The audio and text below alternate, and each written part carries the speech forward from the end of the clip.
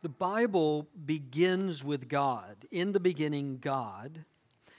And spoiler alert, the Bible ends with God. And everything between the beginning and the end is primarily about God and for God. From beginning to end, the Bible is primarily about God and only secondarily about us. Now, we tend to read the Bible in the exact opposite way. We tend to come to the Bible looking for us, or looking for advice for us, or what the Bible has to say to us, when the Bible isn't primarily for us or about us. It's primarily about God, and then secondarily, it's about how you and I fit into the plan and purposes of God. We are not the lead actors in this movie. God is the central character, the lead actor. We are all supporting actors in a plan started by God. It's going to be culminated by God. It is for God and about God. So what we're trying to do in this series is we're trying to ask if the Bible's about God and His purposes and how I fit into those purposes, then what is His plan? What is the big story of the Bible? God creates the world, perfect and beautiful. Everything is the way it should be. We talked about it last week. And then humans enter the story and immediately rebel against their Creator, disobey the God that made them, and break the relationship with Him. So that we don't think, well, they were the 1-2 really bad humans and the rest of us have got our act together. God tells us story after story after story of people who keep disobeying God, who keep breaking relationship with God. Hundreds of years from Genesis 3:2-3 to Genesis 11, hundreds of years of people moving away from God, disobeying God, rebelling against God. And God kind of hits the reset button with Noah and the flood. And then immediately after the flood, we start disobeying God, rebelling against God, living for ourselves and our own plans and our own purposes, and not into the plans and purposes of the God that created us. And we said last week that cycle has just continued, generation after generation, as we, who now bear a rebellious nature towards God, move away from God. So God, as we said in Genesis 3, determines to give a solution to this. He determines to fix the relationship that's been broken between us and God. The challenge for us is God takes thousands of years to bring to culmination this plan.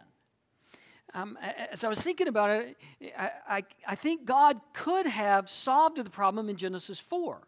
Right? Genesis 3, it got messed up. Jesus comes, the problem gets solved in Genesis 4. Why didn't He do it that way and just say, okay, I knew that was going to happen, and this is the solution right here? One answer that I have is that God not only wanted to solve the problem of our sin and disobedience, He wanted as best as He could to help us understand how He solved it.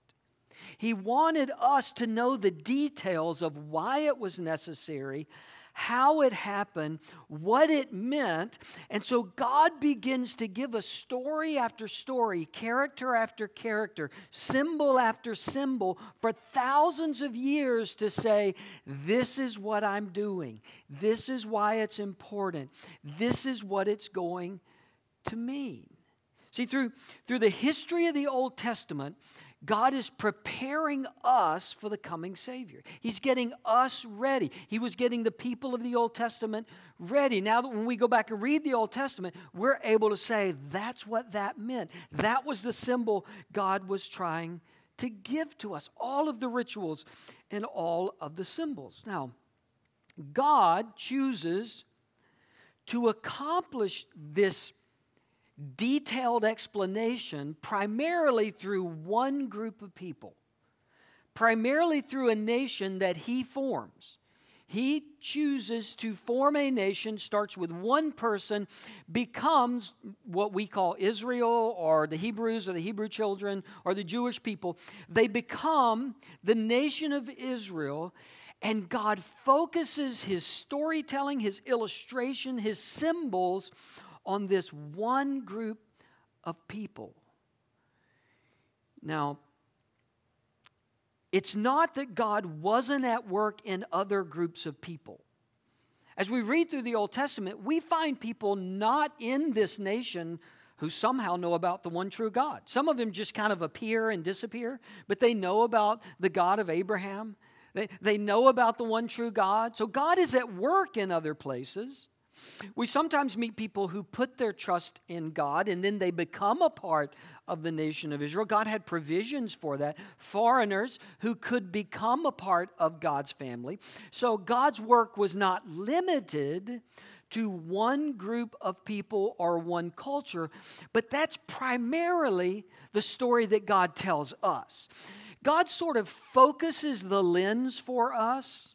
Maybe so we won't get distracted in a lot of different places. God says, I'm going to tell the story through this one group of people to try and help you better understand what I'm doing. Now, that means a couple of things.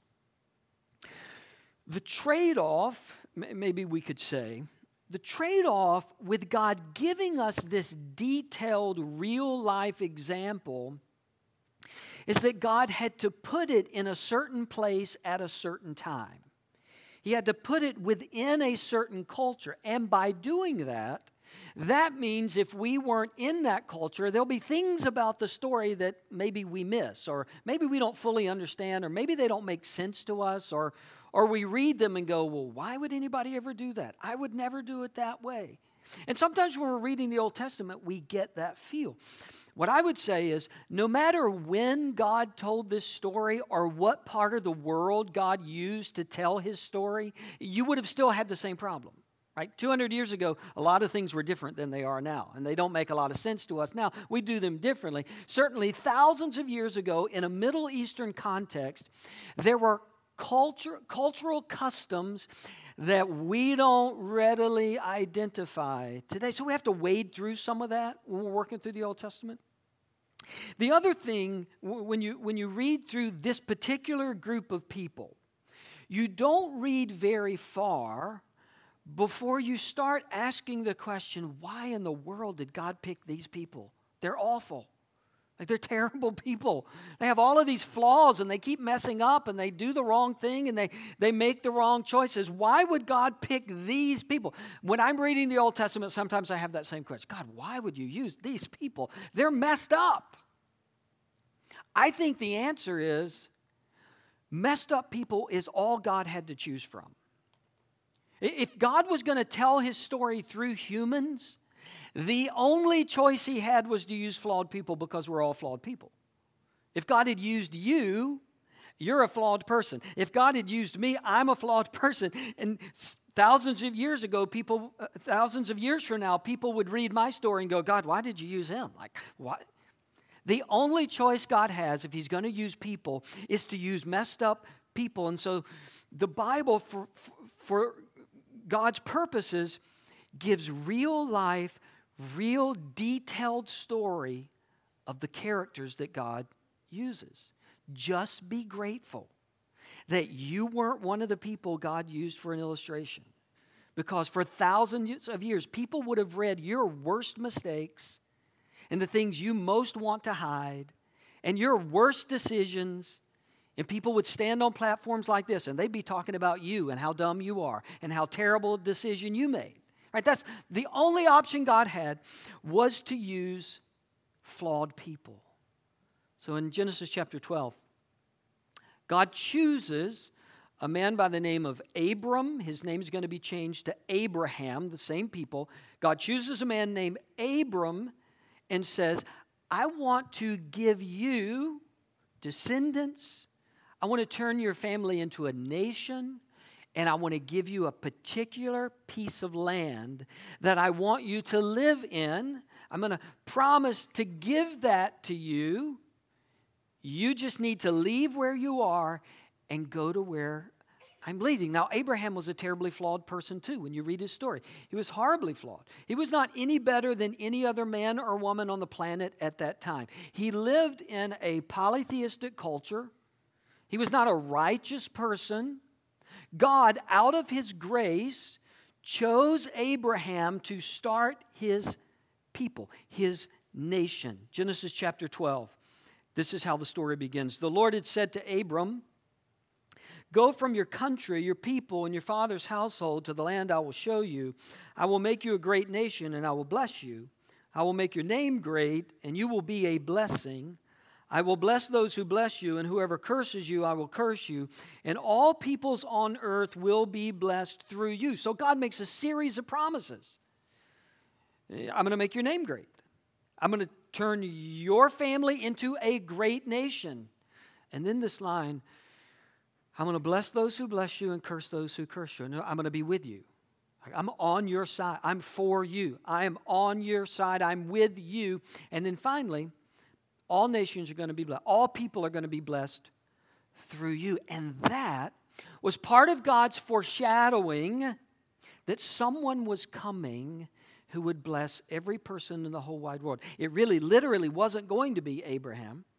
He was going to die only having 2 sons. The whole nation was not going to be, the whole world was not going to be blessed specifically through Abram, but through Abram's family, someone was going to come with the ability to bless the entire world. Anyone who turned in, anyone who trusted in this person, anybody who followed this person could be blessed no matter where they came from. This was the covenant, we call it. This was the promise. This was the agreement that God made with Abram. In Genesis 15, God reaffirms the same agreement. I'm going to make you I'm going to make your name great. I'm going to make your descendants a nation of people. I'm going to bless the whole world through you. And Abraham's kind of confused because at the time, he doesn't even have a legitimate heir. His only offspring is an illegitimate son. His wife couldn't get pregnant, and so he slept with her servant and had a son by his wife's. I told you these were terrible people, right? Had slept with his wife's servant, had a son, and Abram's like, he's going to get all my possessions. Like, he's not even going to reign in my place. He's not going to carry on. He's an illegitimate. I don't even have a legitimate biological son to pass things on to. And God says, no, but I've made this covenant with you. I've made this promise to you. I've made an agreement with you. So in Genesis 15, God takes it a step further. It was customary, again, this is where we kind of get confused because it's so out of our norm. The way to ratify, enact this particular type of covenant was to engage in a specific ceremony. So God says to Abraham, he invites him to a covenant ceremony. This particular treaty, it had a name. The name's not important. But it was a treaty that Abraham and everyone who knew Abraham would have been very familiar with because it was a specific treaty between a powerful person and a powerless person. Most agreements, most treaties were made from one powerful person to another powerful person. One king would make an agreement with another king. They had equal standing, equal power, equal wealth. But there was a specific treaty that allowed a powerful person to look at a powerless person and say, because of my goodness and grace, I'm going to make an agreement with you, even though you're not my equal. Even though you don't have the resources that I have. This is the treaty. This is the agreement God is making with Abraham, and he invites him into a ceremony to make it official. The way we make agreements official, if they're kind of on the side agreements, maybe it's a handshake, although not right now. Don't shake hands right now. Maybe it's a handshake. Used to be a handshake. Now, most often, you sign something, right? You have a contract, a covenant, an agreement, and you sign your name, and they sign their name, and it's official. When you agree to purchase a home, you sign a lot of paperwork. Remember, ever been in that at that attorney's office? That's a lot of fun, isn't it? Just page, and you haven't even read it. You're just flipping through pages, signing your life away, agreeing to pay ungodly amounts of money for the next 30 years, right? And you sign it quickly so you don't have to think about it. Yeah, that's how we do it. That's how we make agreements. When our government makes an agreement with another government, they have a treaty signing ceremony in the Rose Garden. The media shows up. They have like 50 pins because everybody wants a souvenir pin. They sign the agreement, and it's enacted. Thousands of years ago, the Middle East, that's not how they did it. This is going to sound weird, but this is what they did. Both sides of the agreement brought a sacrifice. And this is the gross part. The sacrifice was cut in half. Half of the animals were on this side, the other half was on this side, and the two partners in the agreement would walk in between the sacrifice, right? As if to say this is a costly agreement, this is a costly sacrifice, and if I fail on my part, may this happen to me. I'm making an agreement to you that I'm going to follow through on my end. Now, this is how it played out for Abraham in Genesis chapter 15, verse 12. As the sun was setting, Abram fell into a deep sleep, and a thick and dreadful darkness came over him. Then, as he's in this deep sleep, then the Lord said to him, "Know for certain that for 400 years your descendants will be strangers in a country not their own, and that they will be enslaved and mistreated there. But I will punish the nation they serve as slaves, and afterward they will come out with great possessions. You, however, will go to your ancestors in peace and be buried at a good old age. In the 4th generation your descendants will come back here to the promised land, for the sin of the Amorites has not yet reached its full measure." So God has sort of this preamble, has this discussion with Abram to say, here's what's going to happen. And God basically tells him what's going to happen through our book of Joshua. He says, you're going to have kids, and you're going to have a whole bunch of ancestors. And one day they're going to go to a foreign land, and we know that was Egypt under Joseph. So they go to Egypt. 400 years are going to pass, God says. They're going to become slaves in Egypt. And then God says, I'm going to bring them out back to this land, and they're going to have to struggle when they get back to the land, because the people in the land at that time are going to be a lot of trouble, and God doesn't give a lot of information about that other than to say it's going to be difficult when they get back, and there's going to be some things they have to work through. God now is getting more specific about his covenant. I'm promising, I'm agreeing that I am going to do this for you. Then we get to Genesis 17, verse 17, and we read, "When the sun had set and darkness had fallen, a smoking fire pot with a blazing torch appeared and passed between the pieces." So the sacrifice is set up. But instead of Abraham walking through the sacrifice, what he saw was a smoking fire pot and a flaming torch, which represented God. These were symbols for God. The fire pot represented the purity of God. It would be where metal was purified. It was melted down, and the dross, we would call it. Anything that wasn't pure metal was skimmed off the top, and then they poured it into a mold, and they made instruments out of it. It represented purity, holiness. The fiery holiness of God. The torch represented God as the light and the one who is leading us. So in this vision, in this moment, Abraham sees the sacrifice, but only God is walking between the sacrifice. Abraham isn't. Only one party is present when this covenant is enacted. Now we get to chapter 17, and God comes back and reaffirms the covenant again. This is verse 1. "When Abram was 99 years old, the Lord appeared to him and said, I am God Almighty. Walk before me faithfully and be blameless. Then I will make my covenant between me and you and will greatly increase your numbers." So for the first time, God says, Abraham, there's a part that you play in this. Now, this was very common in this particular type of treaty.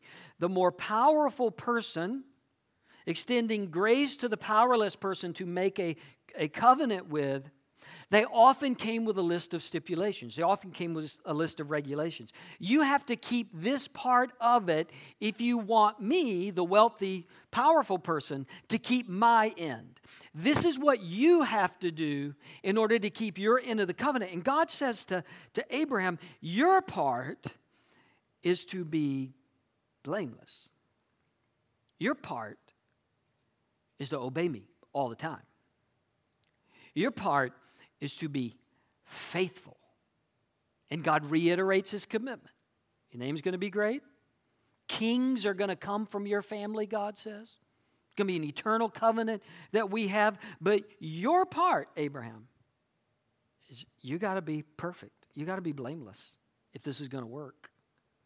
You get down around verse 9. God says, your descendants all have to be blameless. They all have to be perfect too. Not just you. All of your kids and grandkids, great-grandkids, as long as your ancestors are on this earth, they have to be blameless. That's your part of the covenant. My part of the covenant is I'll make your name great. I'll give you a land. I will give you a people. I will bless all people through you. Obviously, the problem is Abraham couldn't be blameless. Abraham couldn't be perfect. Abraham couldn't be sinless. If that is what is required of Abraham, then the covenant's going to break down. Right? Because in a covenant, where one side doesn't fulfill their obligations, then the covenant's over. Like you tear up the covenant. It's done. Abraham could not fulfill his side of the covenant. And neither could anybody else who came after him. Abraham has a son named Isaac. Isaac was not blameless. Isaac has twins, Jacob and Esau. They were not blameless. Jacob has a pile of sons. Read the stories of those guys. And I'm telling you, they were not blameless. Joseph, Moses, David comes along, Solomon comes along. The prophets come along and they keep saying to the nation, obey God, and the nation doesn't obey God. The stipulation that God puts on Abraham and his people is one that they can't fulfill. And not only them, fast forward to today, you can't fulfill it either.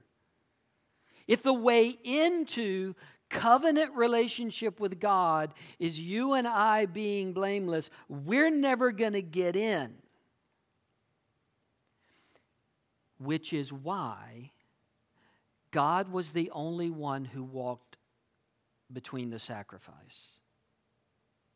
God was the only one who enacted the covenant because God's intention was to keep both sides of the covenant. God's intention was to keep all of his promises to us and then to step in our place and be blameless for us. God was going to keep both sides of the covenant. And he was going to do that through his son. Like Jesus was going to come one day, and Jesus was going to be our side of the promise. God maintained his covenant through disobedience after disobedience, generation of sin, generation after generation. He maintained his side of the covenant because he knew one day Jesus was going to come and fulfill our side of the covenant. He was going to be perfect. He was going to be sinless. And not only would Jesus walk through the sacrifice for us, Jesus would become the sacrifice for us. It would be the perfect blood of Jesus that was shed for us on our behalf so that we could come into relationship with God. And from this point in the story, the Old Testament gets filled with examples of this. Illustrations of how this is going to happen. Abraham eventually has a son with his wife Sarah, names him Isaac. And at one point, God comes to Abraham and says, I want you to sacrifice your son, your one and only son. I want you to sacrifice your son, which is an awful request, isn't it? Like none of us can imagine making that request, receiving that request, what we would do. But the request wasn't to get Abraham to sacrifice his son. The request was to paint a picture for all of us. Because Abram goes to sacrifice his son, and right before the moment, God says, wait, there's a ram over there that's going to be the substitute. He's going to take the place of your son. Joseph grows up with his family, gets rejected by his very own people. Gets rejected by his family, people that were closest to him. Sold into slavery, left for dead. And God raises up Joseph to be a spokesperson for the people of God that they could be saved in a time of famine.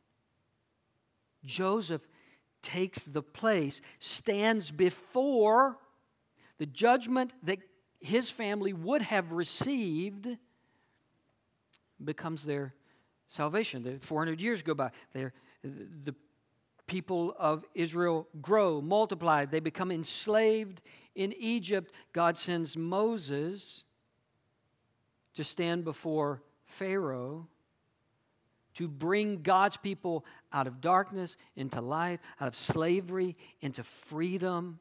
God's sending people, not just to tell a good story, not just to give us something to talk about. God is sending people so that you and I would realize there's an ultimate someone coming for us. Ultimately, there is someone coming to set us free.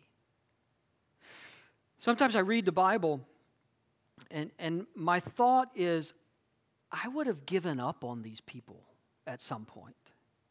I would have just been done with it. I make this promise to them, and they mess up and disobey and want nothing to do with it. At some point, I would have given up on them. Not just the Old Testament, the New Testament as well. Ever read through the Gospels, read about Jesus' disciples. They knew Jesus, they walked with Jesus. And aren't there times you think, I would have just left them at the sea and gone and found some other friends? Like they keep messing up over and over.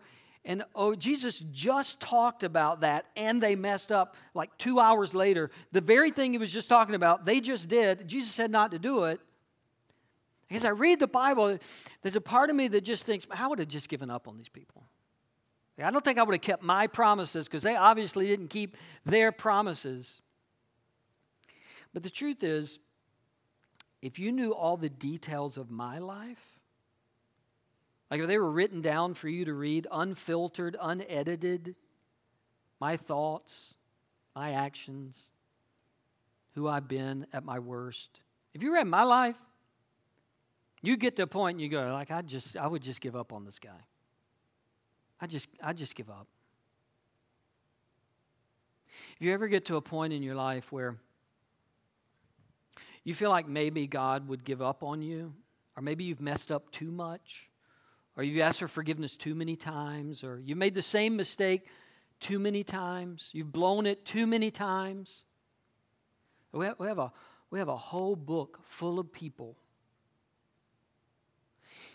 And it reminds us, no matter what they did, God kept His promise. God kept coming for them. God kept moving towards them. God sent someone for them. And God keeps His covenant to us. God keeps His promise to us. God kept His promise to send His Son to take our place, that our sin could be forgiven. And there's nothing we could do. We couldn't keep enough laws. We couldn't keep all the stipulations. We couldn't make everything right because we were good enough or smart enough or better than everybody else or more righteous than all the other people that we know. There was never enough that would get us into relationship with God other than Jesus coming and taking our place, doing it for us, living a blameless life for us, dying a perfect death, sinless death for us, rising again on the third day for us, standing in front of us, fulfilling our end of the covenant. That's what Jesus did for all of us. And what he asks is that we follow him. What he asks is we trust that I can't be good enough. I can't get to God on my own. I can't fix my sin on my own. Jesus, I need you and what you did to count for me. And if that's happened for you, these stories in the Old Testament, they're given to us as a reminder of the gratitude that we should live with for a God that would do that for us. For God that would offer that kind of forgiveness, no matter how many times we've blown it, that God would just keep his promise towards us, even though we don't keep our promise towards him.